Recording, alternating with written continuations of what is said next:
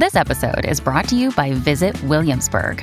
In Williamsburg, Virginia, there's never too much of a good thing. Whether you're a foodie, a golfer, a history buff, a shopaholic, an outdoor enthusiast, or a thrill seeker, you'll find what you came for here and more. So ask yourself, what is it you want? Discover Williamsburg and plan your trip at visitwilliamsburg.com. Hello, everybody. This is Marshall Poe. I'm the editor of the New Books Network. NBN listeners like to read books and buy them. So we thought we'd tell you that right now, our friends at Princeton University Press are having a remarkable site-wide sale. You can get 50% off books, including ebooks and audiobooks, with the code 50, F-I-F-T-Y, at checkout until May 31. You can save some real money on Princeton University Press books. I encourage you to go there and check it out. Welcome to the New Books Network. Welcome to New Books in History, a channel on the New Books Network. I'm your host, Michael Vann of Sacramento State University. Today, I've got a special triumvirate on the show, Robert Alpert, Merle Eisenberg, and Lee Mordecai, to talk about disease cinema, plagues, pandemics, and zombies in American movies, out with Edinburgh University Press in 2023. This is a topic that I love, and I've done a little bit of writing myself on these things, so I'm pretty excited to chat with my guests. First, Robert Alpert is an adjunct professor at Fordham University, where he has taught courses on computers and robots in film, movies in the American experience, and media law. He also has written extensively on movies, including on directors such as Chaplin, Myers, and Bigelow, as well as other topics such as gender, the Hollywood idiom, and the politics of science fiction.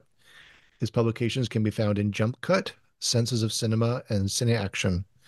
Alpert received his MFA in film from Columbia University, and he received his JD from New York University and practiced intellectual property law for over 30 years.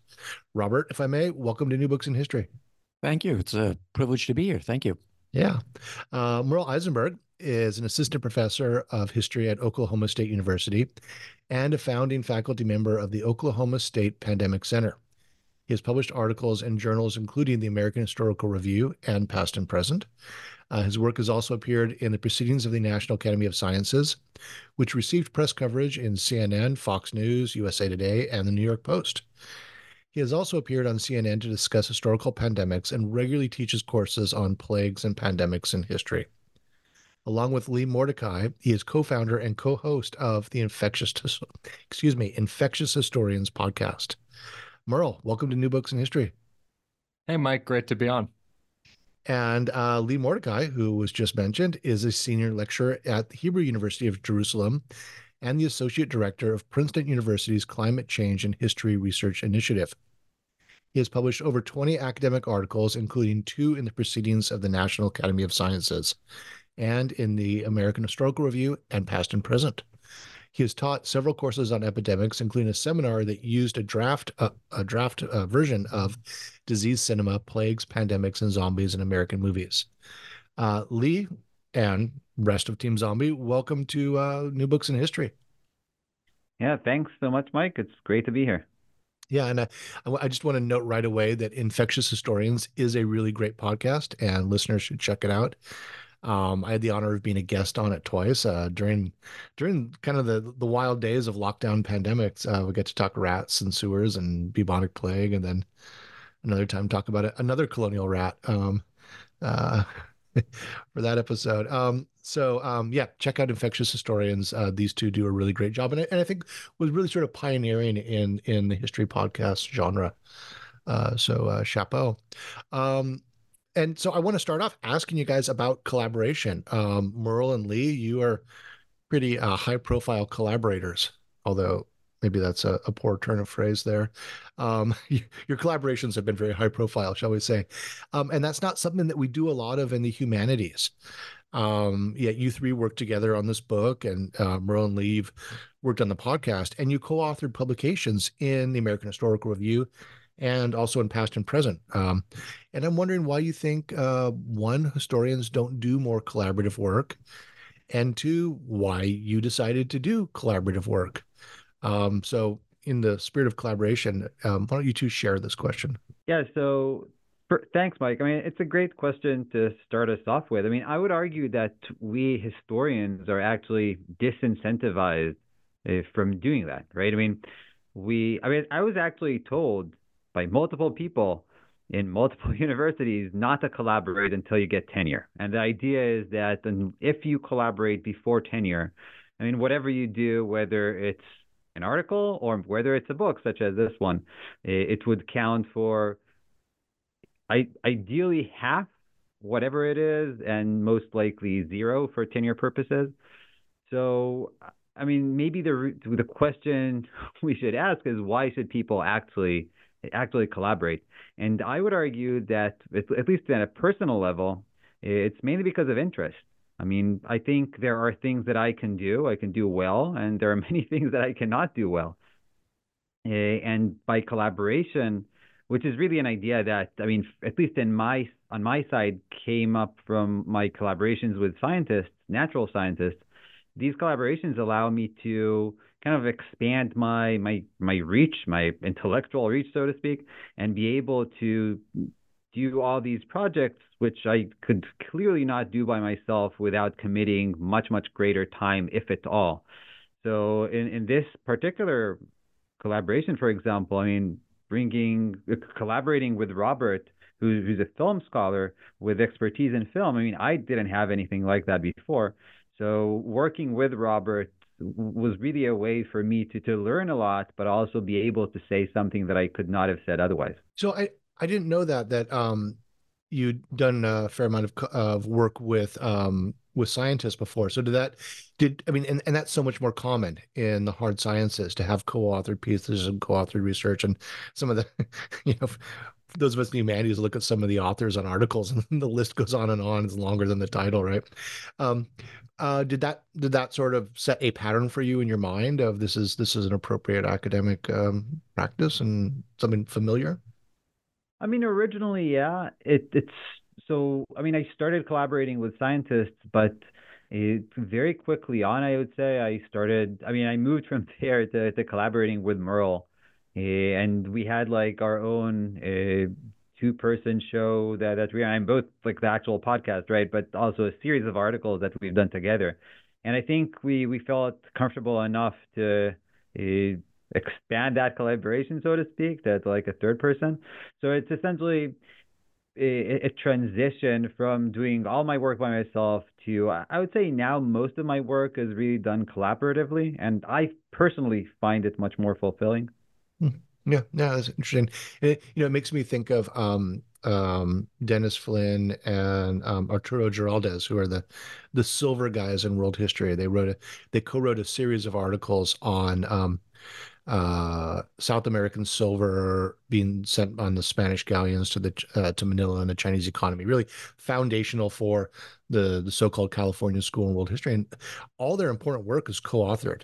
And they're kind of outliers in that way. Also, neither of them are historians. One's an economist and one is a literature expert. But Merle, yeah, come on, collaborate on this. Share the question.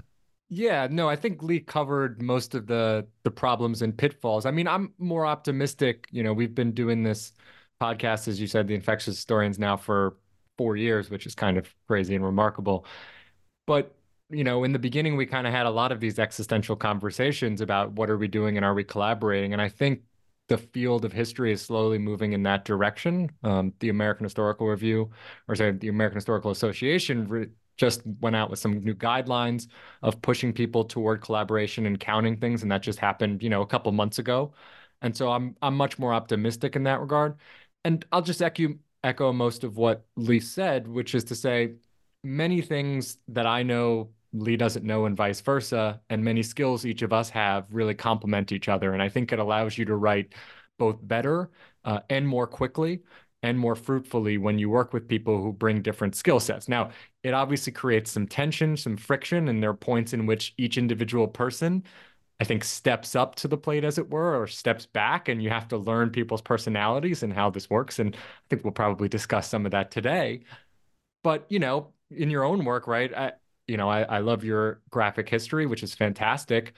I don't know how good of an illustrator you are, but right, you had someone who came Terrible. on, right? Yeah. And I've assigned your article as well on the topic, and the students, the images combined with the research is what really resonates with them, right? This collaborative interdisciplinary work. And so I really think that's where the field is slowly but surely going. It's just going to take more time, as Lee said, due to tenure and various things in which the field itself exists. Yeah, no, that's all really fascinating. And it your guys' work really makes me want to explore doing further collaborations. I think it's been a great model here. Now now you brought in Robert Alpert to work with you guys. How'd you meet Robert, Merle? Yeah, so I've met Robert a long, long time ago. One could say very early on in my life. Actually, Robert, just awkward for me to call him that, is actually my father. And so, as a small child, my dad would bring me to movies, some of which were probably not appropriate for small children of 5 or 6 years old, as someone who has small children myself. So I've been very much into film as art and telling cultural stories and as a way to think through how society functions, probably, innately since I was born or can remember. And so, when we thought about this project, which maybe I'll let Robert, i.e., my dad, tell more about how we discussed this, but, it became an obvious place for me to look when Lee and I had written our American Historical Review article. One thing we realized was the power. We work on the 6th century, broadly speaking, but we realized the power of the 20th century in popular culture in thinking about the Justinianic plague, which is what we work on. There's this great image that I think is from a video game of Constantinople in the year 542 during the outbreak of plague. And what's the most prominent thing in this image that I always show is this giant rat right in the middle of, I think, the right foreground of the image, even though we have no evidence of rats in Constantinople in 542 at all. But obviously, this idea of rats, plague, disease, as you know better than I think anyone else, is so powerful, right? I tried to figure out where this came from and where these ideas develop. And the most obvious place for me was thinking through film.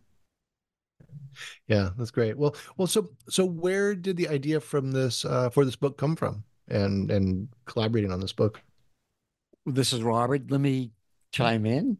Yes, Merle has been going to movies since he was very young, since actually he was only a few months old. We used to take him to the movies. Um, Inappropriate, perhaps, I don't know. But he's always gone to the movies, always loved the movies, and wrote about the movies, as I recall, even when he was in college. So it was, naturally that he would think, I suspect, in terms of movies. Let me just also say part of my desire to collaborate, there was multiple. One was that actually, I was surprised when Merle actually gave me some of his articles when he was writing on the Middle Ages, and I remember, going through them and critiquing them. I thought, wow, he actually wants me to participate in this and work with him on this. And so I was pretty excited when I don't know if it was Lee or Merle suggested that we should write an article. And I thought, okay, I could write an article. That's not a big deal about movies and diseases. And we actually started talking about that.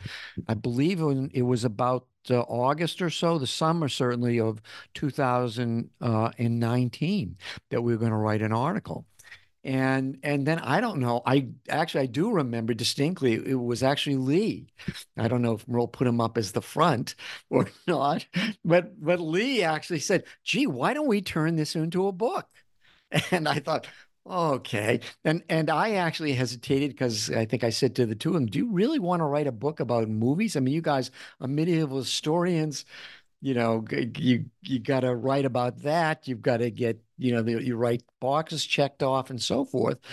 But they seemed to want to do it. And I was, truth be told, I was actually in the middle of writing my own movie book. But if your son asks you to do something, you know what? You can't say no. So we started writing it. Actually, as I say, I think it was in August.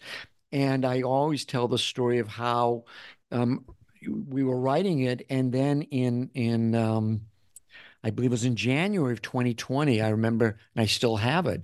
I sent them an email that that I had read about an outbreak in the Washington Post in China. And I remember sending to them an email, both of them an email saying, "Isn't this what we're writing about? A pandemic?" And and then the next thing you knew, it started escalating, and we collaboratively, but most of it was done by them, wrote an article for the Washington Post, and we kept writing, and it just grew, and we had to come up with a list of movies and how to structure it and so forth. So it was quite the collaborative process, but it was a long time in really growing. So that's how at least that's my perspective of how this project grew. It could be at times it was difficult. All collaborations are difficult. Yeah, well, That's the nature of collab. That's the good side of collaboration. It is. I would echo what Merle and Lee said. My hat's off to you. It's difficult in academia. I have tried separate and apart from this to, how should I put it, collaborate with people or share courses or do things, and it's just not done. yeah, It's not it's done and institutionally not encouraged, but I think we're doing ourselves a real disservice in that regard. So bravo to you guys. I think that's just fabulous. You started the book the summer before COVID. I've been making the joke that in real estate the first three rules are location, location, location. And in publishing a book about pandemic history, the three rules are timing, timing, timing. Get it right before or sort of coming out of the pandemic, and then you'll do well. So good work. Maybe people are ready now to like take a little breath and start reflect on the COVID experience, and so this book will be flying off the shelves. So what is the overall argument for diseased cinema, plagues, pandemics, and zombies in American movies? So I guess we could go and make like three key points in the book, right? So maybe the first one would be that films, and we really looked at films over the past century or so. So let's say early mid 20th century until more or less the present. I think the latest movies we have are 2021 or 2022 in the book. Right. So over this century or so, these films that have disease within them as a key plot element, right? So these movies have really changed significantly over the past century, right? And this is clearest if we look back and let's say mid 20th century movies and watch them today, and they feel off in the way they understand disease. Right, very briefly, and I'm sure we're going to get deeper into this later, but briefly, disease shifts from a story about a very limited, containable outbreak, that is to say, an outbreak that can be stopped and contained. So that's the original way in which people thought about disease in early and mid-century, 20th century movies. And that transitions into our understanding of disease in movies today, which is really a way to talk about mass death and global pandemics, right? So films about this limited, containable outbreak are just not made anymore at this point, right? So that would be the first point. Then the second point is that the early movies really show how disease is contained with both low and local mortality, right? And this is generally portrayed as the good actions of government officials or individual scientists who are these heroes and work to protect both their community and the world rather than anything like personal gain or something like that. Right now, once we move forward in time to the present or maybe the early 21st century, these plots tend to assume both mass death and chaos and this idea of just wiping away everything, all this corruption, all these corrupt institutions around us, and kind of like starting anew. In the civil servant, right, the ordinary individual is really out of place today and is often replaced by a fantasy superhero. I mean, a good movie here would be World War Z, for example, which is really a superhero movie. And then the third key point is that both these shifts really underscore the changes in capitalism that are really the structural reasons behind these changes. That explains how these movies change over time. And we move, in a sense, from a world that is centered on people as part of or living within communities to a world that really cares about individuals who strive to survive amidst the wreckage of the world, or the tearing apart of the world around them, right? So these would be like the broad 3 points of the book. Yeah, yeah, and I mean, I actually, I know I told you guys, I think via email, maybe on Twitter, that I read the first part of this book on the train to Busan, from Seoul to Busan. And Train to Busan is a famous Korean zombie film, maybe arguably the best Korean zombie film. And I was delighted in the introduction when you started engaging the history of capitalism and looking at culture and economic processes and their interaction. And the book was much more than I thought it was going to be at that point. And I think fantastic in that regard. Why don't we go through this the book chapter by chapter? There's 6 main chapters. Robert, would you tell us about chapter 1, which is early disease movies, American norms and containment, and tell us about the significance of films such as Panic in the Streets, and the way in which maybe Seventh Seal or Night and Living Dead sort of changes that containment or challenges that containment idea. Sure. This is all sort of Cold War culture and Cold War thinking, right? Yeah. Not entirely. No. No. Okay, good. No, Please. no, not entirely. Let me just preface by saying, as I'm looking, at the table of contents and thinking back on this chapter, in some respects, it's the most pleasant chapter, in the sense that at least we have a norm. Now, as the book brings out, the norm is you have to be of a certain type to fit within that norm. But it's the one era during which there is a kind of I don't want to say stasis, but a certain calm about America at the time. At the beginning, we talk about some very early movies, including the European Nosferatu, a vampire movie, and all the movies are consistent with it insofar as they're always focusing on the idea of the other, the foreigner, somebody who's outside. And Yeah, in that discussion of Nosferatu, you really underline the anti-Semitic tropes in that film, and that discussion was really quite well. But sorry to interrupt, but go on. No, it's okay. Yeah, it's the other. It's the other. By the way, the other can be any other. It can be it can be persons of color. It can be a gender, namely women. It can, you name it. The other is out there. I did preface by saying, as long as I'm not the other, then I'm comfortable being in that majority, I suppose. But it's a portrait that essentially believes that America, which at the time was a kind of managed capitalism, industrial capitalism, believed that progress and science were possible, and that therefore there was a common good that the public experienced and believed in. And it's, in these movies as well as others, of course, but focusing on these movies, there's a slew of them, far too many to be able to talk about, that we talk about in the book itself, even, ranging from Jezebel to Pacific Liner and Dr. Ehrlich's Magic Bullet, all of which, while they address different diseases, all are about the ability to actually, as Lee said, contain disease. And there was a belief that if you worked hard at something, even like in Dr. Ehrlich's Magic Bullet, even if you were Jewish, you could actually find, if you were a scientist, you could actually accomplish things and right wrongs.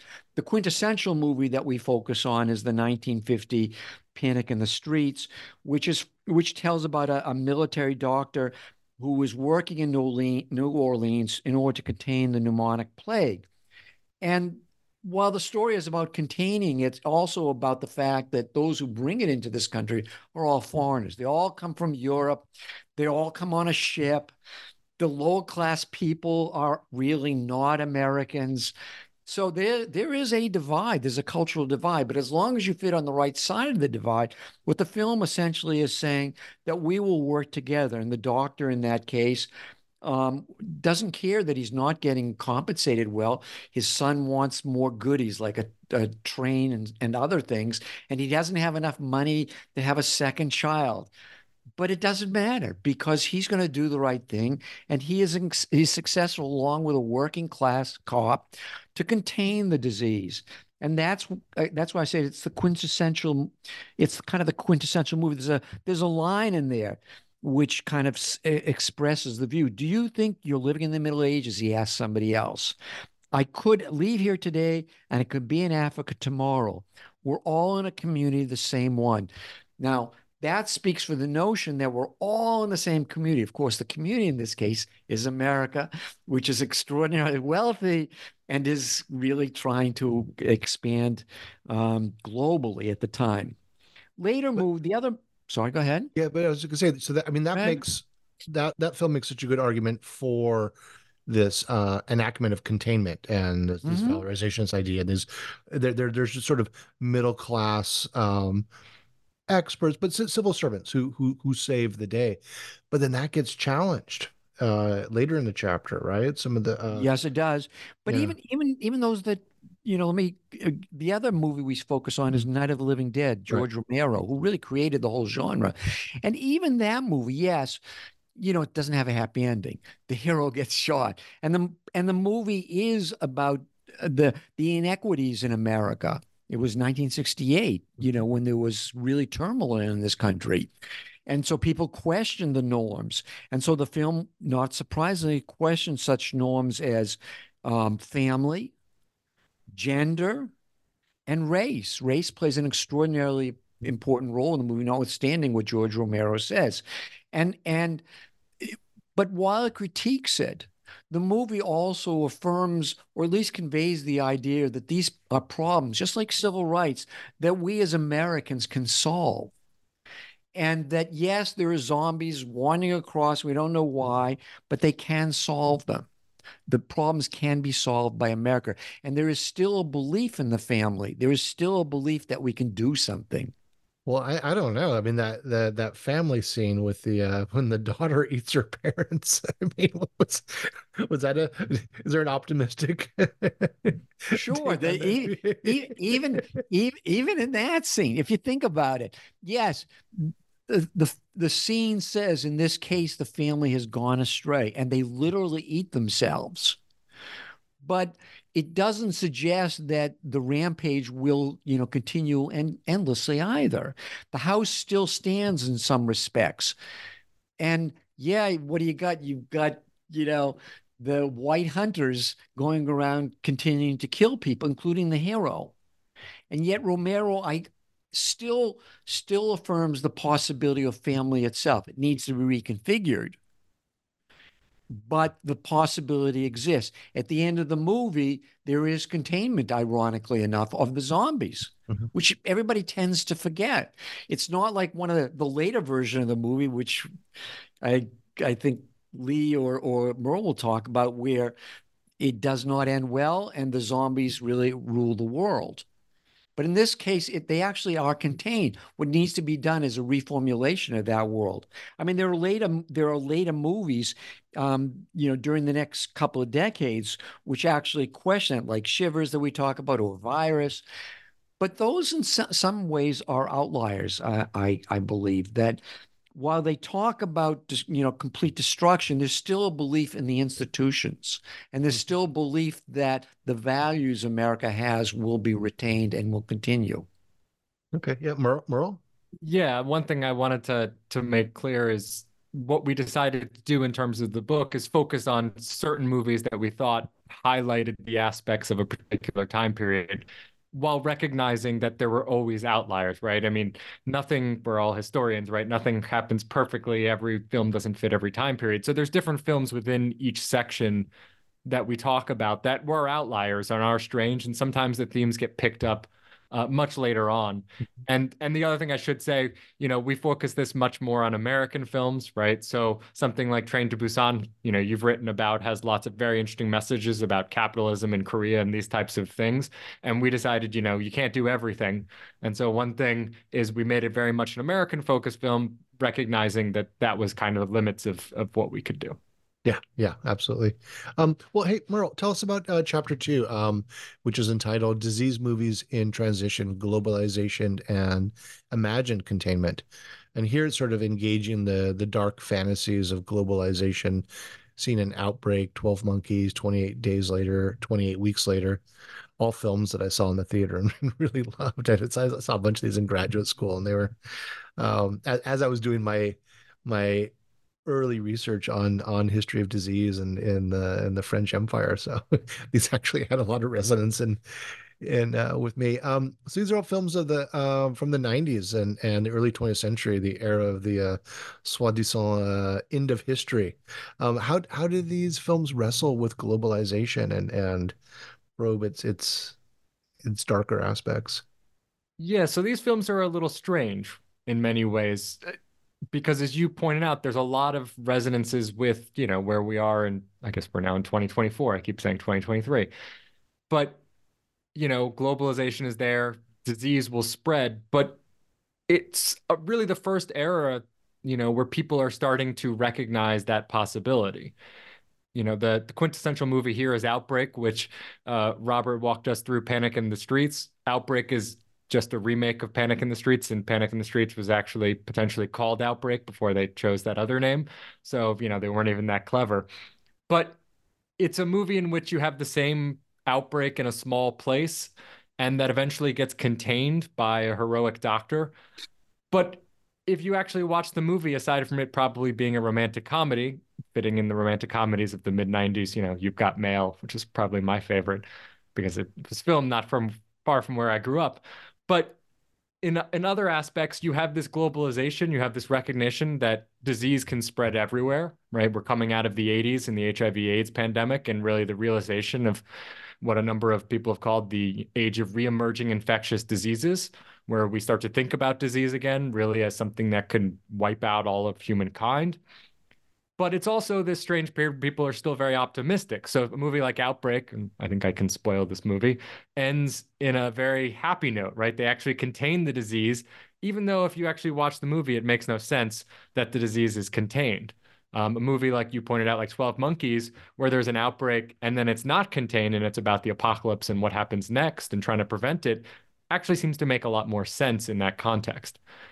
What makes Outbreak such an important movie, and there's a great series of clips you can find from CNN or Canadian TV or wherever you might watch, is Outbreak arrives in the movie theaters at the exact same time as a real life Ebola outbreak in Kikwit in 1995. And so you have these literal news reports where they're using images from Outbreak in the news report as if that's what's actually happening on the ground. And that combined with a series of books is what really explodes the genre at the time in 1995. Because the film Outbreak came from Preston's book Hot Zone, right?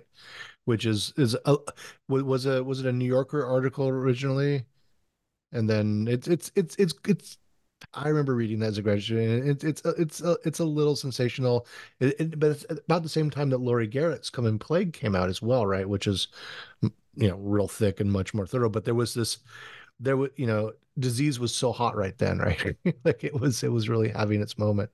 I'll let Lee chime in because Yeah, I know yeah. he actually read The Hot Zone to his daughter at one point.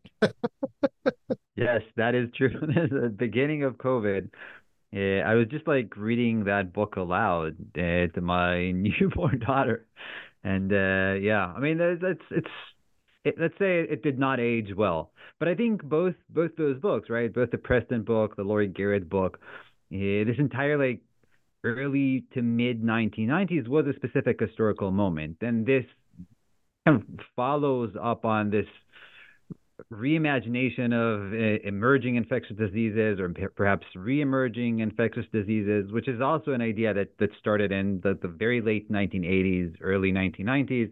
And that we could we could start analyzing this and point to this being really a reaction to the response to AIDS, HIV. But I'm not. This is like if you want to stay with the movies, we can stay with the movies, or we could just like continue. Whatever Yeah, you. so Your call. something just popped in my head, and maybe you guys can shoot this down. But just in sort of like cultural shifts, I mean, there's you see this all the time in sort of critical reflections on recent history that in the collapse with the collapse of the Soviet Union and the end of the Cold War, the American empire needed an enemy. And, fortunately, it found that enemy, and the defense contracting industry found that enemy on 9/11. But maybe in mid 90s, is disease popping up as this possibility of this enemy that the empire could throw itself against? So yes, and even more. I mean, if you look at some of these movies, and I mean, again, watching them today is very different, right? In Outbreak, who are the bad guys, right? Yes, okay, the virus is like bad, right?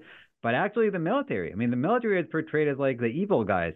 If you look at one of the Body Snatchers movies, actually also called Body Snatchers, I mean that also shows the American military as essentially like a bad actor, or is who that is full of bad, of like minor bad actors, right? And I think none of these movies could have been made after 9/11, right? It was definitely not in this country, right? So there's like this complete transition that happened, which is also something going on behind the scenes. But rewatching all these movies, some of which I mean I grew up on as like a kid, teenager, I mean I did not remember that, and rewatching them kind of made me realize how much things have changed. Yeah, no, I haven't seen many of these movies in years, so I'm kind of eager to go back and check them out. Um, let's move on to the third chapter. Post-apocalyptic disease movies, pandemics, and post-humanity. And this talks about one of my favorite genres. Uh, the end of the world stories, and you talk about Children of Men. Actually, Children of Men. My wife had never seen Children of Men, and after Trump's inauguration and gave his American Carnage speech, I said, "Let's watch a movie. Let's have some fun." And so we watched Children of Men, and she didn't sleep that night, completely traumatized. That was not a good doubleheader. But Children of Men, Contagion, which is sort of a response, an update of the outbreak story, World War Z, and the Planet of the Apes series, which is absolutely formative to the whole run of the Planet of the Apes is formative to who I am as an individual. The original Planet of the Apes novel was written about colonial Vietnam, of course. And anyway, so what do these films represent with these in this period of post-apocalyptic fantasies? So, I mean, I'll start by saying that actually, of the films that we've been discussing, I think Children of Men is perhaps one of my favorites, and that has actually aged very well, definitely compared to some of the other films. I mean, it still speaks very clearly to contemporary issues. Well, in the United Kingdom, it's been reclassified as a documentary. Well, that you said that, right? It's with after Brexit. I mean, there it is. I still need to pass through there sometimes, so I mean, you said that, but I mean, yeah, I think in this regard, thinking to myself, I mean, these are movies that came out as I was becoming an adult, so to speak, right? So no longer a young adult, which is like maybe like the second chapter, but these movies I think still very much speak to us in the present. This is the broad paradigm through which we think about disease today, right? And I think if we broadly think about all these movies, again, they've become much darker than the previous movies. Diseases are now terrifying. They're global pandemics, right? They're like all over the place, right? So Children of Men maybe is happening in Britain, but they do tell you again and again that actually the entire world has gone very bad, so to speak, right? Yeah, Baby Diego was in Argentina, right? Yes. Yep. And they have this like add-on to film showing collapse like all over the world. On I think it's the bus or a subway train, and only Britain soldiers on, right? Britain is like the only place that's the remaining surviving bastion of humanity or whatever, right? So you have that. You have World War Z, another like very global film happening in all these different areas around the world. I mean, from I think Korea and Israel and Wales for whatever reason, and obviously the United States. You get Planet of the Apes, also a very international movie showing how the disease spreads worldwide, and of course Contagion, which is maybe the quintessential movie of the past generation, so to speak. Which I mean, I'm sure we're also going to discuss this later on in the last chapter of the film, of the book. Sorry. Let me just add to what Lee said, which is on Contagion. I think we've all focused on, there's a line in there that kind of sums up, which is, everybody is trying to take care of themselves. And one of the characters actually verbalizes it. And he says, I'm just taking care of everybody in my boat. And when you compare that to what we were talking about earlier, Panic in the Streets, where there's actually the possibility of the Richard Widmark character who plays the hero, says he's not going to prefer his family. That's just unheard of. Nobody would do that. And now you come to Contagion decades later, and everything is seemingly, and I emphasize seemingly, contained because of fortuitous events. One of the primary characters with whom we empathize with actually verbalizes that everybody's on their own now. And that is just 180 degrees from where we began in terms of what disease is now about. We may contain it, but who cares? I just got to get out, and I'm just taking care of my own. Doesn't speak very well of us. Yeah, Lee? And actually, Robert, I mean, the character who says that is this main CDC official, right? So it's not just like a random person on the street. I mean, this is one of the people who is supposed to be responsible for the nation's response to the pandemic, right? So I mean, maybe to reframe the entire thing, I mean, in this third chapter, let's say over the past 15 or 20 years or so, these pandemics really overwhelm the human societies worldwide, either leading to a post-apocalyptic reality, I mean, sometimes a post-human reality as well. That's something that we could get into as well. And if they are stopped, in the case of Contagion, right, they are stopped, but only after tens of millions of deaths. I mean, the film actually doesn't want to tell us how many people died, but it's clear that over tens of millions. And then the cost to the entire world is very great. And this is really the understanding, our understanding, especially the pre-COVID understanding of what a pandemic is going to do. And this is also why Contagion was so important. But again, we're going to get to that, I think. Yeah, and also it's just a better film than Outbreak, right? And the science is a little better, and the explanation of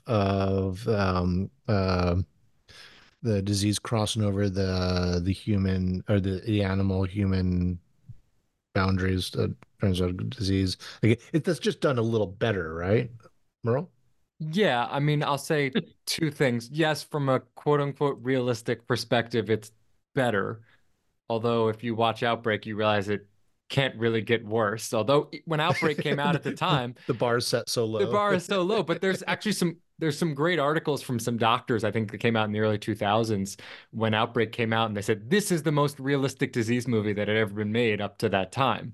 That was actually a claim that they somehow backed up with some data. The data seems dubious, but it is there. And as you said, Contagion surpasses this standard, and this becomes important during COVID because actually the people, and we can talk about this a little later, but the doctors who were consulted on the film basically become minor celebrities during COVID for, how much they could prognosticate the future. Yeah.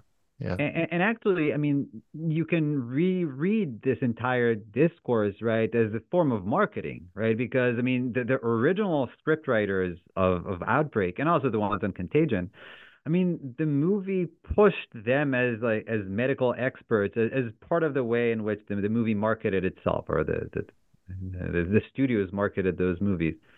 So that's clearly something that's going on there. And I would also mention that actually Contagion was not that popular when it came out. It was not seen as this great movie. And in a sense, I mean, its afterlife during COVID, especially at the beginning of COVID, was probably more important with regards to, I mean, its cultural impact or how people watch that movie.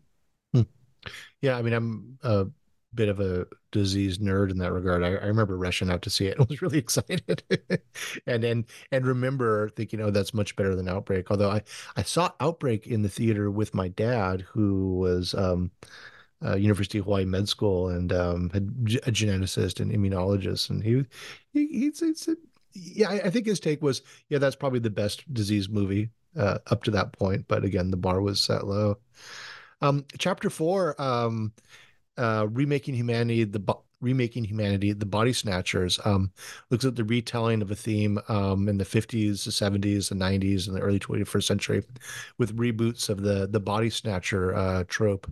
Robert, what's up with Body Snatchers? What's going on here? The remakes essentially take originally a short story and then became a novel, And over the course of time, they take the same plot, the same narrative, virtually the same characters, Yeah. and completely rework them. And it's a wonderful way to see how America has changed. Um, you watch there are a handful of these. There are, I guess, 6 of them, and the first one is by classic director Don Siegel, done in the 50s, 56. And it's really a straightforward story. It sort of reiterates, in some respects, I suppose, Panic in the Streets. As long as you're a member of a certain class, you fit within, and everything is understood. And Siegel has actually emphasized that he made the movie, which involves alien life form seeds coming down, landing on Earth, and then they develop into pods, and then the pods take over human bodies, and they become kind of like zombies, for want of a better term, undead. And that's the basic plot of all of them. And there's always one guy who's usually the doctor. Then he realizes, oh, everybody's turning into these undead people. And then he fights against them and typically has a girlfriend or not. And then they fight against it. And the question is, will they, triumph, and what's going to happen? Anyway, that's the basic plot. But boy, does that change. It changes from Siegel's classic people are pods kind of depiction, where the pod people have no emotions.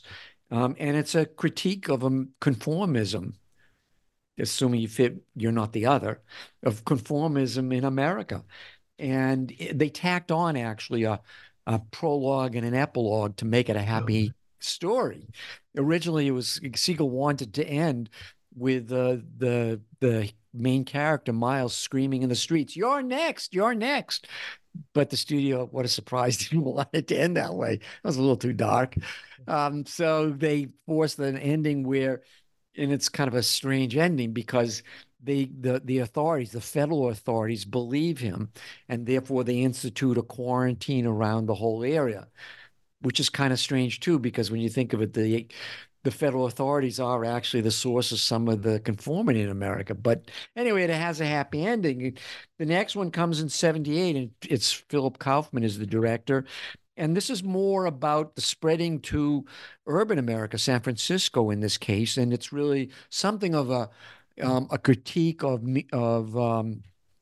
counterculturalism, the me decade, and how we have, through consumerism, everybody is beginning to look and act the same.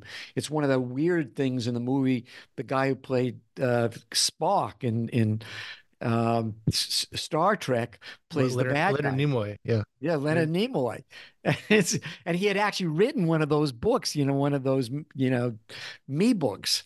And it's a little darker because, this time actually the pods win. And there's some, characters from the original movie that come in here and they're taken over too, including Don Siegel, who turns out to be a pod person in this movie. The third one is in 93. Was Donald Sutherland is the lead in the 70s? Yeah, exactly. I saw, speaking of seeing things too young, I saw that in the theater when I was 11 years old, and that must have scared the bejesus out of you. Yeah. Especially when his girlfriend, who's the actor escapes me for a moment, she screams, she's naked, and that she screams and points at him. It's like the most eerie, resurrection of these pod people. Yeah. And but there's a line in there that lives in my head rent free, because he's a health inspector or something, right? Yeah. And yes, he's in a restaurant, and he's telling the French chef that there's rat shit in this food. Right. And he says it's a caper. Yes. And every time I get the capers out, I think of Donald Sutherland in that scene. But Earl, yeah. Yeah, I just want to say, if you were traumatized seeing that with your dad, I was also traumatized in seeing that with my father. Obviously, much later on, I think it must have been in an art studio. But so I was forced to see that movie, which, listeners can have a good time psychoanalyzing everything we've now been saying, as you were forced to watch, pod people take over with your father and then write about pod people taking over. Spoken like a true pod person. Yeah, my dad also took me to see Apocalypse Now in the theater, so I would have been probably 11 or maybe Wow. 12 then, and maybe that also helped set me down this career path. Yeah. Um, but I'm sorry, Robert, we interrupted you. That's You're okay. talking That's about okay. Let me hurriedly skip over a couple more. Yeah. There was the Body Snatchers in '93, which is the pods become even more aggressive. They actually begin imitating, whereas the earlier movies, humans would imitate pods. They'd act as if they were like dead to senses. In this movie, the pods begin imitating people, and they're even more aggressive, and they're part of the army, which kind of ties into what Lee was saying about the anti-army theme in the '90s. In 2007, a movie which kind of got lost, I think, called The Invasion, starring Nicole Kidman, and they reversed the genders of all the characters. And that's where it gets even more kind of disturbing. Instead of first of all, the CDC are the bad guys. They're the ones who spread the virus through vaccinations that they treat everyone with.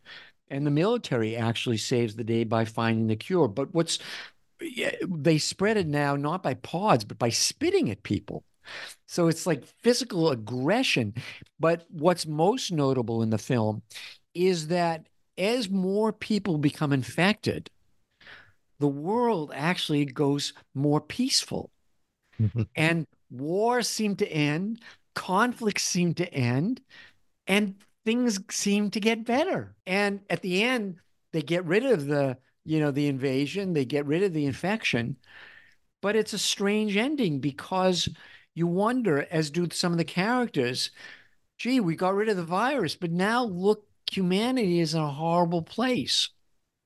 So it again continues to question um, what the value is and what our values are as humans. The last one is the most disturbing of all. It's called Little Joe, directed in 2019 by Jessica Hausner. I would say, I remember seeing it actually. I want to say it was at the Cinema Village or the Quad here in New York, a small theater. There was virtually nobody there watching this thing, and it's the worst in terms of like where we've wound up, because it's about a woman in England, and she develops this delicate red flower for a biotech company. And then she brings it home. She's not supposed to. And what happens is it's pollen. When you inhale its pollen, it turns you into this kind of deadened being. And slowly, of course, the plant spreads because everybody who gets infected wants to spread it to the next person. And it gets spread across the board. And eventually, everybody, including the main character, is also infected, and it's going to spread across the world. Now, what's really disturbing about this movie is it's not only have we brought it home, it is not only that it was developed by a biotech company, but the director herself, actually, in contrast to Siegel, who spoke out against the pods, the director actually said that, you know what? If the infected are happy because of this, who are we to question them? Who are we to object? And she actually said she hated the first part of Siegel's movie and she liked the second half, basically when everybody was becoming a pod. And you know what she added? We don't have free will. So what's the big deal? So we lose our free will. That's what the movie is espousing. So we've gone from Siegel, who hates conformity, to decades later, where we actually encourage it through biotechnology so that we'll all be the same. Yeah, yeah, that's an amazing trajectory. Um, so the next chapter, chapter 5, is actually a body of work that I know the least about. I don't think I have seen any of these films, and I'm not a gamer. So chapter 5 is popularized in the pandemic, the Resident Evil franchise. And I think this is one of the most successful cinematic adaptations of video game series. So I never thought I would have a conversation with some leading academics about Resident Evil, but Merle, tell me, what do I not get? What am I missing out on here? So I'll just lay my cards on the table and say not much as movies. This was, I would say, the hardest chapter for us to write, both because there were the most number of movies we felt compelled to cover, right? I think when we talked about some of the other movies, we could, pick the ones we thought were paradigms of each time period. And I think they stood out to us pretty obviously. In this one, you have a franchise of 6 movies, and you feel compelled to talk about them all to an extent in a way that we really felt we couldn't actually in the chapter. So we actually went back and forth. And it's also really difficult to talk about because none of these movies are artistically good, if I can just be objective for a moment. And not only are they not objectively good, but they're also completely incoherent when it comes to plot. So you have things that happen in one movie and they give you an explanation of, say, the outbreak of the zombie virus, the T virus in the movies. And by the time you get to the next movie, they completely change it, or they'll make one group the bad guys and one group the good guys, and then they'll invert it in the next movie and then invert it back again. So, I mean, these things go back and forth. And, you can't blame that. There's 6 movies, but they're all the vision of the director, who's Paul Anderson. And it stars Mila Jovovich, who's plays Alice in the movies, and they actually get married along the way during this franchise. And then eventually, by the time you get to the last movie, they have a daughter who stars in the franchise. So it's very much a family affair. They make the daughter, one of the members of the Trinity, and her a different member of the Trinity when it comes So to God. the actress and director were married. I missed all this. I guess I need to renew my subscription to People or Us Weekly or something. Yeah, they get married. I forgot at what exact point. There's actually a New York Times article that came out maybe a year or so ago when we were finishing up the book, Huh. them reflecting on them getting married and how that process went for them. Well, heart wants what the heart wants. I mean, go on. Yeah. And so what we felt was important about these books, artistic merit aside, and almost no one's written about these books because they, again, have very little artistic merit. So my sense is, I don't want to speak for all film scholars, but no one really wants to watch repeatedly. They're all on Netflix if people want to watch them. Bad movies over and over again. Not books, but films. The films, yes. Yeah, films. Okay. The films are all on Netflix. Yeah. But these things made over $1 billion, right? I mean, compared to any of these other films, which made, I guess Little Joe made nothing if it was an art house place, or other places making, in the at best, maybe 100 million, I think was Contagion. These things made $1 billion and everyone seemed to watch them. So we felt we had to basically show that it's not only quote unquote good movies, but also bad movies that were important to these themes. And what we realized throughout these movies, and I'm happy to talk in more details if you want about particular ones, if you're really interested in video games. I think Lee is the only video game player on here, is the same themes work, right? The change over time narrative we laid out at the beginning, the same collapse of the state and institutions works out over time, and the same movement from views of capitalism work as well, from a state-managed capitalism to, in this, I would say we even get to anarcho-capitalism by the end, right? Which is the idea that you need to wipe everything out, get rid of all states, and everyone running their thing on their own will be fine. And what you realize in that anarcho-capitalist movie, the paradigm of the last movie, is the solution is to destroy everything. And then somehow a savior will arise by their own volition and goodwill and save us all, right? As if that's actually ever going to happen if we get rid of all states and decide we're all going to go our own way. So that you have, Alice basically has to turn into a literal superhero to go fight and destroy the evil corporation in the end. Yeah, I did not know these films, but I mean, I think your argument about their commercial appeal and their popularity is really important, because even though I've never seen them, never played the video game, I basically know what they're about.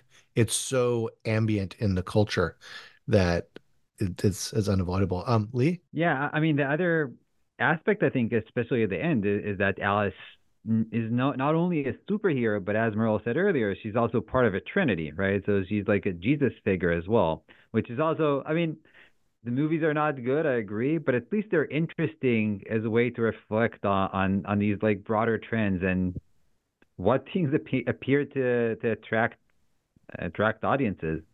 Again, it's a pretty successful franchise. Yeah, it sounds like the plot borrows a lot or resonates a lot with the Alien series, especially with the motherhood and the visions of different corporate relationships to government in the future. Yeah, I mean, what's remarkable about the movies is how much of a ripoff of other movies they are, and how much they also don't really break any new ground when it comes to a paradigm, but literally copy and paste it. And I'll give you a couple examples. The first one, Resident Evil, which comes out in 2002, which is after 9/11. So you would think you would move to a paradigm in which, you have more globalization, fast zombies as you start to get, but it doesn't because it's made earlier. And also the movie is, if you boil it down to, it's just a copy and paste job of Aliens, the second Alien movie, down to, a very diverse commando team, a woman leading the charge. I mean, it's just a straight copy and paste job when you get down to it.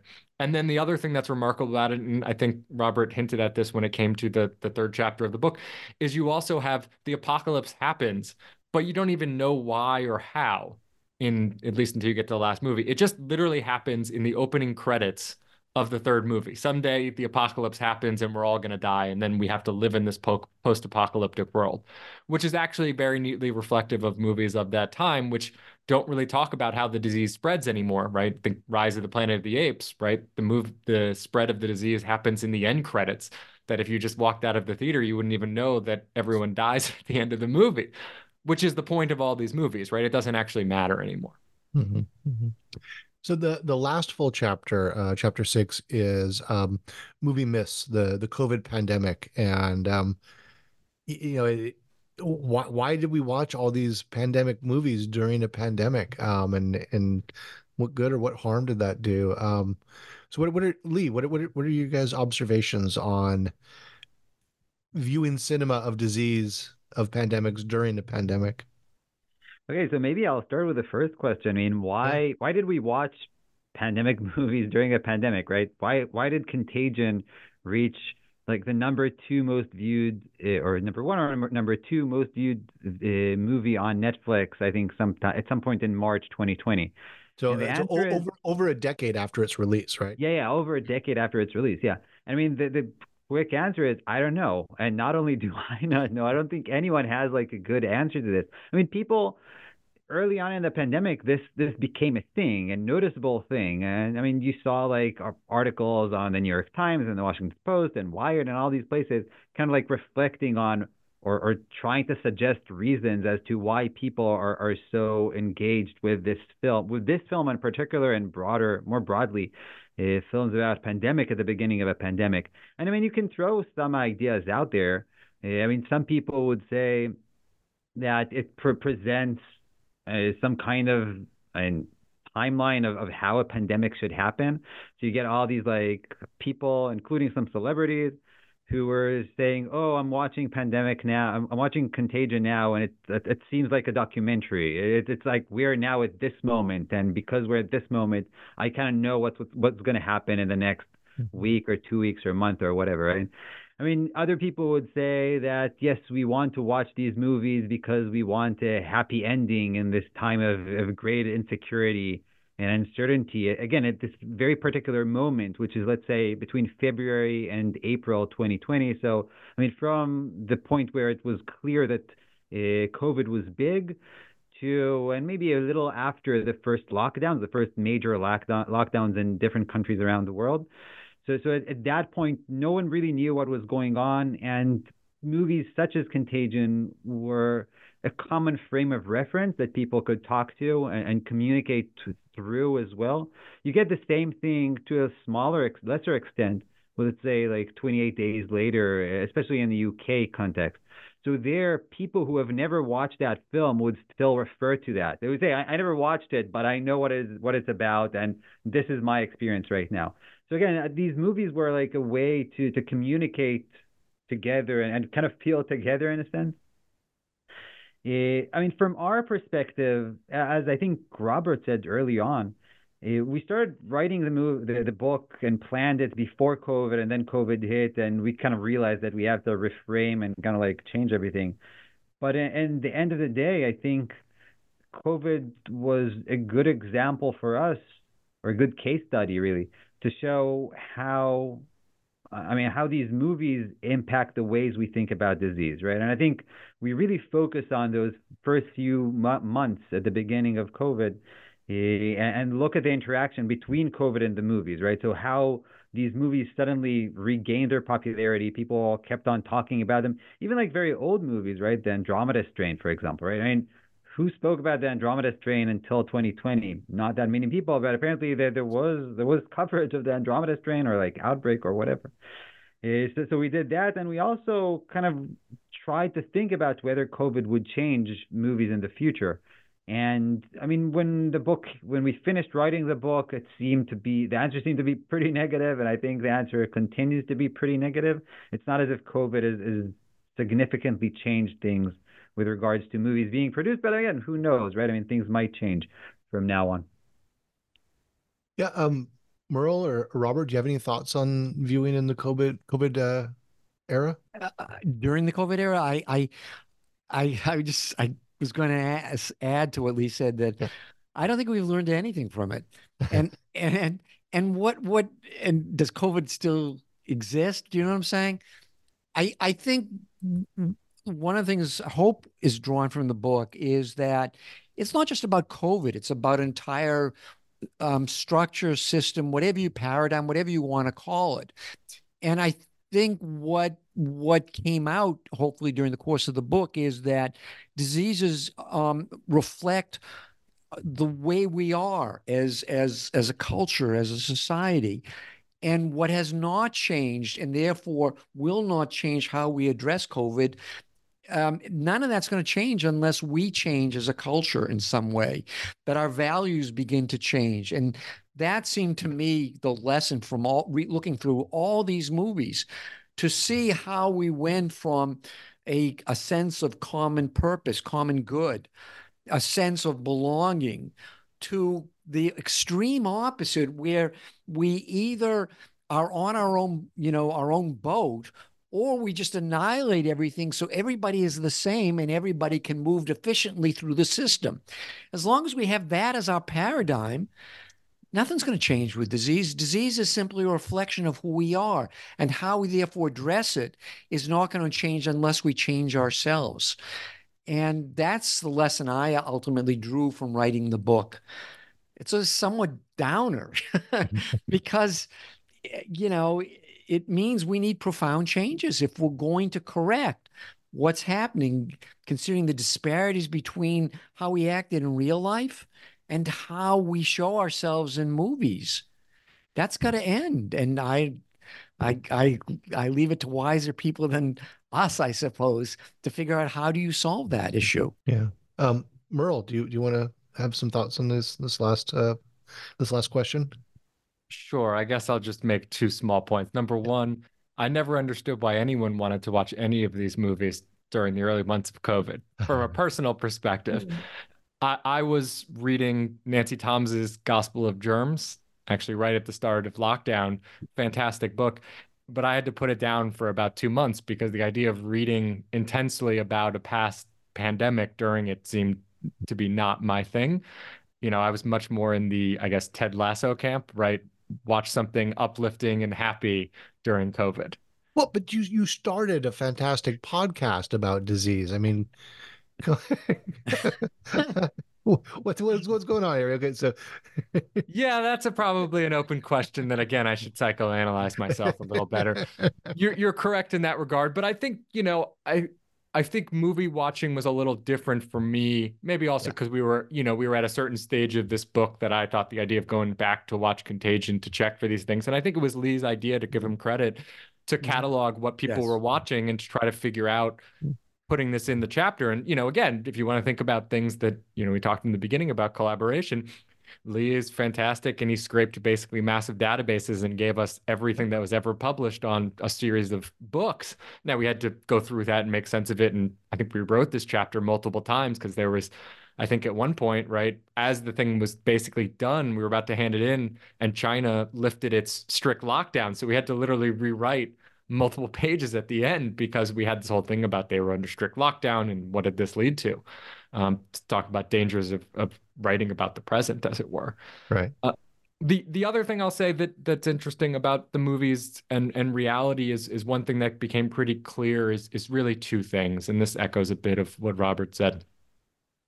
One was the discrepancies between what films that were even quote unquote very realistic, like Contagion, showed and what reality is so vast, right? I mean, the disease in Contagion, I'm going to say this and probably listeners will chuckle, kills everyone without regard to any other social demographic, age, race, ethnicity, class, whatever it might be. It just kills everyone equally, right? And the idea that COVID somehow mirrored that is, as we all know to this day, ridiculous. But that's how it showed it on screen. And the other great example is how everyone gets the vaccine in Contagion is they just do a lottery based on people's birth dates, and everyone is super excited to go get the shot, and they sign up, and once everyone gets the shot, the disease goes away. Again, a laughable idea as we're all, laughing even in this conversation. So that's the first group of things. And then the other thing I'll briefly say is I think, movies are stories, right? Movies reflect reality. They reify reality. They push reality, however you want to think about it. They're not a one-to-one comparison. But I think what they show is the importance of, films being able to show new stories. And, the famous quote I always go back to is Jonas Salk when it comes to polio here, right? Where they asked him, why didn't you patent the vaccine? And he said, could you patent the sun? Now, if you actually look behind the scenes of all that, he didn't have the rights to patent it. And it was already paid for, et cetera, as the factual basis behind it is. But the myth is important, right? And that's what I think movies can really help us with. Mm-hmm. And could I ask you guys what I mean, you have to set a certain scope for the book, but this is also an era of a number of, and some very successful and very well done zombie and disease television shows, scripted dramas. I mean, the Walking Dead obviously is huge. The Korean series I wrote on, Kingdom, which is set in the set about 400 years ago after the Japanese invasion, but yet wrestles with all sorts of contemporary issues, and then the really successful video game adaptation of what was it, The Last of Us, which was, actually some of those episodes are extraordinary pieces of art. But I mean, I know you have to set your parameters, but do you guys watch TV too? Robert doesn't. Robert said, I do not. Okay. I'm too busy watching movies. Okay, fair enough. But I mean, I would say that this is something that did come up on multiple occasions in our conversations, right? I mean, where do we put the line, right? I mean, why? I mean, we eventually decided to put the line and include film, mostly American film, as I think we started off. And that meant that we would not include other things. And I mean, again, TV is like the easy way. I mean, one easy thing. The other the other two things are games, right? I mean, both video games and board games, both of which I think play a role as well. I mean, I think Plague Inc. is an application game you can play on your phone. I think that has had some 100 million downloads or something. So this is also clearly something that's influential. But we just decided that we wanted to focus at least on one medium to be able to say something more clearly.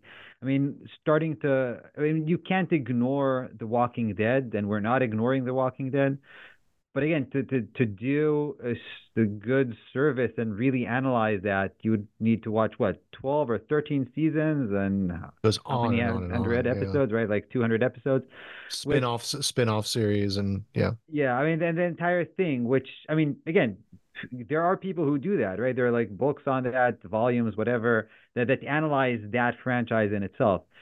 But for us, we wanted to actually get in touch with the actual with the primary material, so to speak, right? The movies themselves, not read literature about like the different episodes or whatever. And to do this in a meaningful way, we felt that we just had to focus on the films. Yeah, no, I totally hear you. I've written on film over the years. I've also tried to write about television, particularly Hawaii Five-0, and you have to watch so many episodes to get a sense of the series, and it's an entirely different undertaking. I'm sorry. I was just going to add, I remember looking at Merle and Lee. I think we actually talked about doing one of the TV shows, and I think Merle was going to be the guinea pig, and I think he was just so overwhelmed at the thought of having to attack it. We just decided there were other things we talked actually also about doing a chapter on George Romero's zombie movies. There are just so many ways you could approach the topic, and as Lee said, you have to make a choice. You can't do everything in one book. Absolutely. Got to set your parameters. Merle? Yeah. Yeah, I was just going to add that I think we did have a Walking Dead chapter, and I had been volunteered Yes. against my will because I watched, I think like, I don't know about yourself, Mike, but many of us watched, 6 or 7 seasons, and then we said, I can't do this anymore. So I got through that, and then I was going to have to go back and then watch them. And then at one point, there was a Resident Evil short series on Netflix that's still there. Obviously, it was canceled after 1 season. So I was tasked with watching all of that. And then there was another Resident Evil movie that came out that I think basically no one watched effectively. But after this 6-part franchise that I was also tasked to see, I or watched maybe. it. Yeah. So, I mean, as you said, it could be infinite, but the idea of watching, 250 episodes of the Walking Dead universe just made me want to kind of die inside, and so that was the end of that. You've suffered for the art, and we appreciate it. Thank you for your service.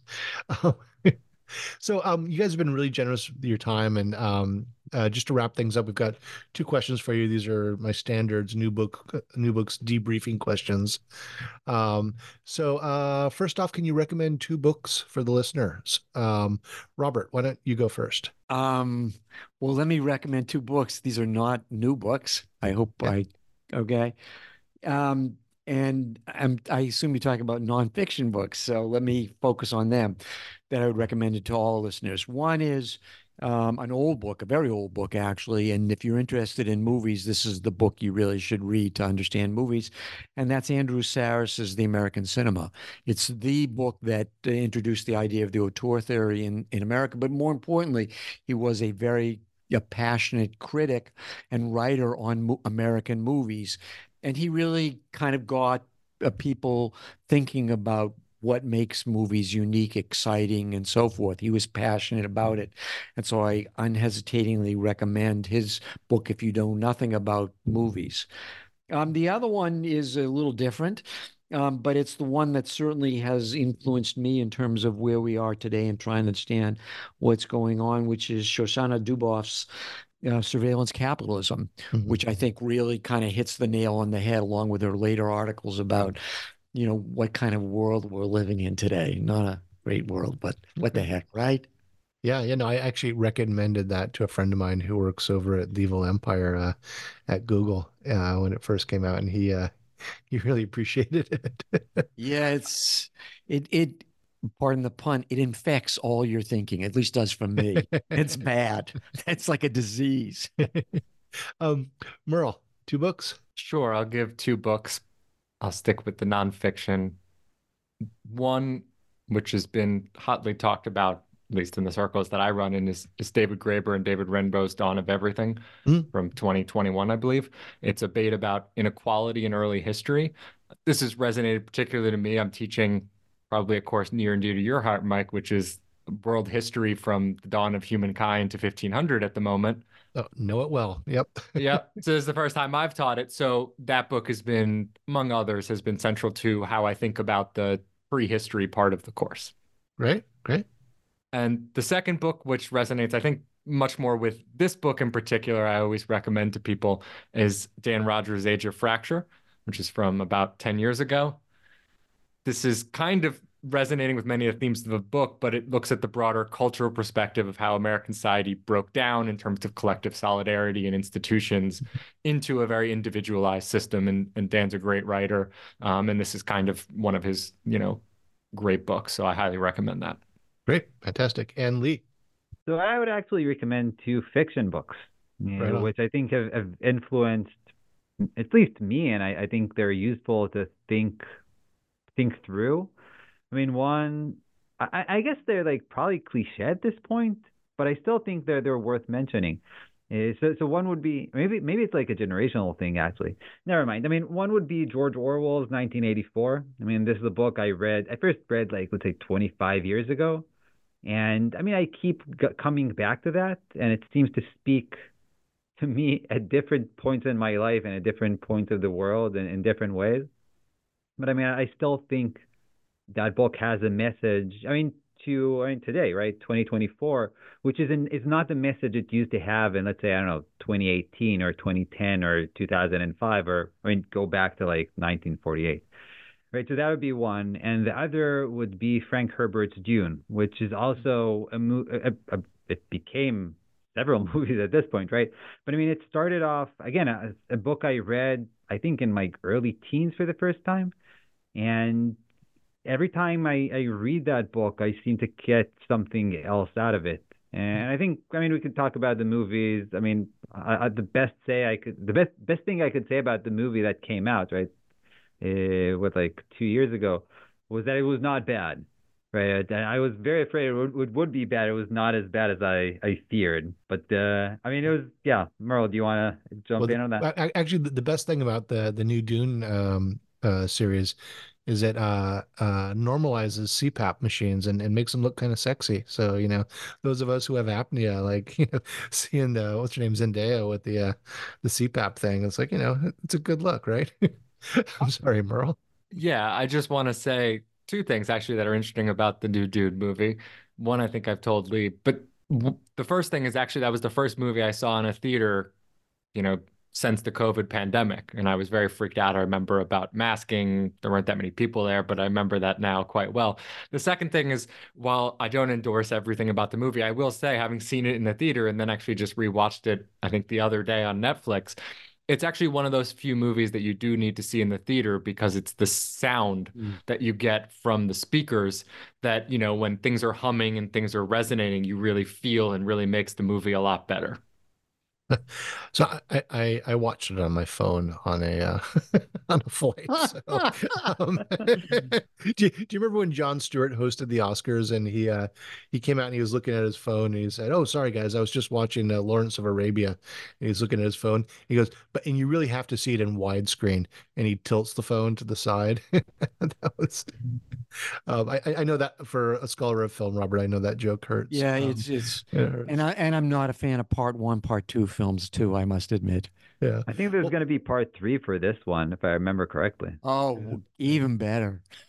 Well, in the spirit of things breaking down and zombies taking over, I'm going to throw in a book recommendation to use a little host privilege here. I want to strongly recommend my friend Alyssa Goldstein Sepinwall's book, Slave Revolt on Screen: The Haitian Revolution in Film and Video Games. And yeah, okay, there's a little zombie overlap there. There's a little zombie overlap because quite a few of the American films on Haiti, of which there are very few, are zombie films, right? I mean, White Zombie being the kind of the text there, but she does such a fantastic job, and that book resonates with so many things that you guys are doing with disease cinema, and one thing, great conclusion she came to is she wanted to write a book on film, but found that there was just this paucity of representations of Haiti in cinema and the Haitian Revolution, particularly, just very, very few films. But she discovered, unbeknownst to her, that there was a ton of representations in video games. And so she got pulled into this other world of screen culture. And there's actually, going back to the 1980s, games written by Afro-Caribbean Francophone game makers about the Haitian Revolution. And then I'm totally out of my zone here. Lee's giving thumbs up signs, but I think in the Assassin's Creed series, there's a whole, I don't know, series or whatever, the installment, whatever it is. There's a whole Haitian themed revolution themed number of games, and one of the most popular characters is the enslaved man who rebels, the black man, and it has a huge fan base. So anyway, so many things about Slave Revolt on Screen just resonate with that, and the book's got a ton of Chris Rock in it. He made a fantastic film called Top Five that's secretly about the Haitian Revolution. Anyway, last question, and We'll start with Lee. What are you working on now? What can we hope to see from you next? Right, so I'm this year on sabbatical, and I'm just finishing the fixes to a book manuscript, which is going to look at an environmental actually atmospheric event in 536 CE. Right, so not something that seems very very interesting or so on, but it actually is, and this is part of the argument I'm making in the book. I mean, this is essentially a portent in the 6th century. I mean, very few people paid that much attention to it. But over the past, let's say, 4 decades or so, right, from the 1980s until today, it becomes increasingly large until back in 2018, Science Magazine, right, the top journal worldwide for academics, it heralded this year, right, so 536 CE as quote unquote the worst year to be alive, right? So what I'm doing is actually looking at the story of how essentially a non-event or very minor event turns to be this kind of like gap between the end of the Roman Empire, the end of antiquity, the beginnings of the Middle Ages or the modern world. I mean, this massive event and how it's being built up through, I mean, scholarship, media, public discourse, and actually a lot of the lessons that I've learned from the book where we've been discussing in this episode.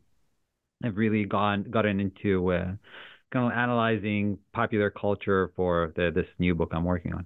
Great. Was this the climactic event triggered by a volcanic eruption that we're not sure where the volcano was, or am I Yes, yes, yes. am I giving Okay, away yeah. the punchline? Well, apparently, yes. You know this, right? And you know this because this is now a cultural thing. I mean, there are 40 million views on YouTube on videos just about that event. Oh no! I mean, I know it because I teach Galen Darcy Wood's book on Tambora in my graduate seminar on world history, which does such a great job. And so great. I'm excited. Maybe this will be on my seminar syllabus before too long. I hope so. Yeah. Lee, or I'm sorry, no, that you were Lee. Merle.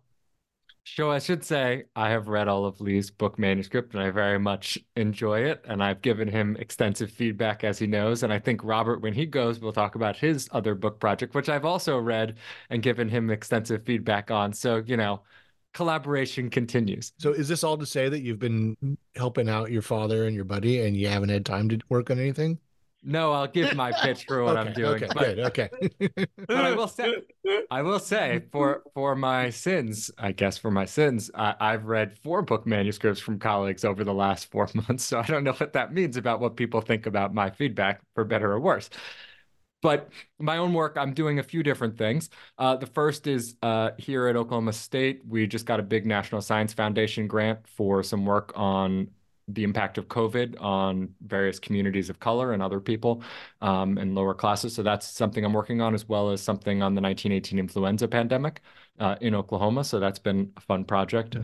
And the 2 book projects I'm working on one is my own book, which I'm about halfway through rewriting, is on the experience of living at the fall of the Roman Empire in what's now southern France today, and how people transformed in various ways what it meant to be Roman over time. And so you get the fade out of the Roman Empire from, as much as we can, a very ground up approach, rather than looking at kind of big things like barbarians did it or the Romans, couldn't get their act together kind of thing.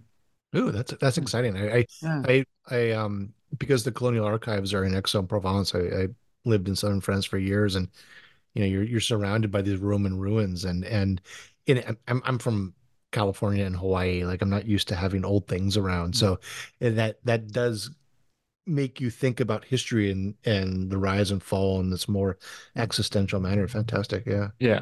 And so the other thing I'll say is Lee and I are also writing a book on the first plague pandemic. I think that will kick off in more earnest now that this other book is done. We've previewed this on our podcast as a running joke for, I think, literally 4 years now, Lee. So that I think we're also in the process of writing as well. So you guys are just dyed-in-the-wool collaborators. In some things, yes. Or I just read all of Lee's drafts. Okay. And Robert? Well, I just want to say for the record, I treat all my children the same, which is to say, I don't just give my manuscript to Merle. I've just passed on the same manuscript to my daughter Shane, and I'll then pass it on to my daughter Dana. So I want all my children to know I treat you all the same. Okay. Now, having said that, the manuscript is actually the manuscript that I had started before we did this book. So I've actually returned to it. I'm pretty much getting to the close, the ending of it. It's the tentative title is a movie history of robots and computer, the artificial intelligence myth. And as you might gather, it's about robots and computers and AI and so forth, and how they've appeared in movie and tracing their history beginning at the silent era right up to the present.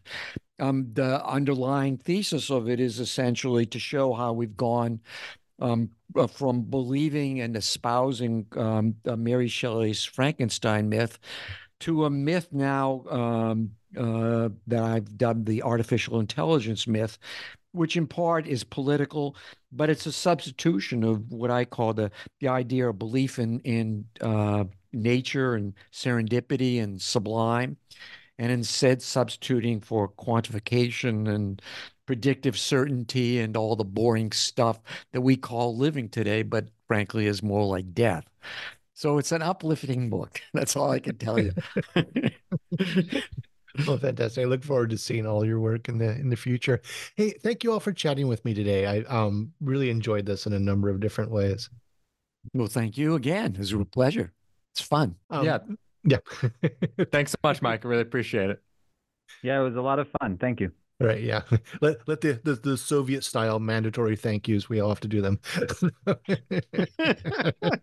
Okay, so this has been a conversation. It's been a delightful conversation with Robert Alpert, Merle Eisenberg, and Lee Mordecai about disease cinema, plagues, pandemics, and zombies in American movies. With Edinburgh Press in 2023. I'm Michael Vann of Sacramento State University, and this has been an episode of New Books in History, a channel on the New Books Network. And thank you all for listening.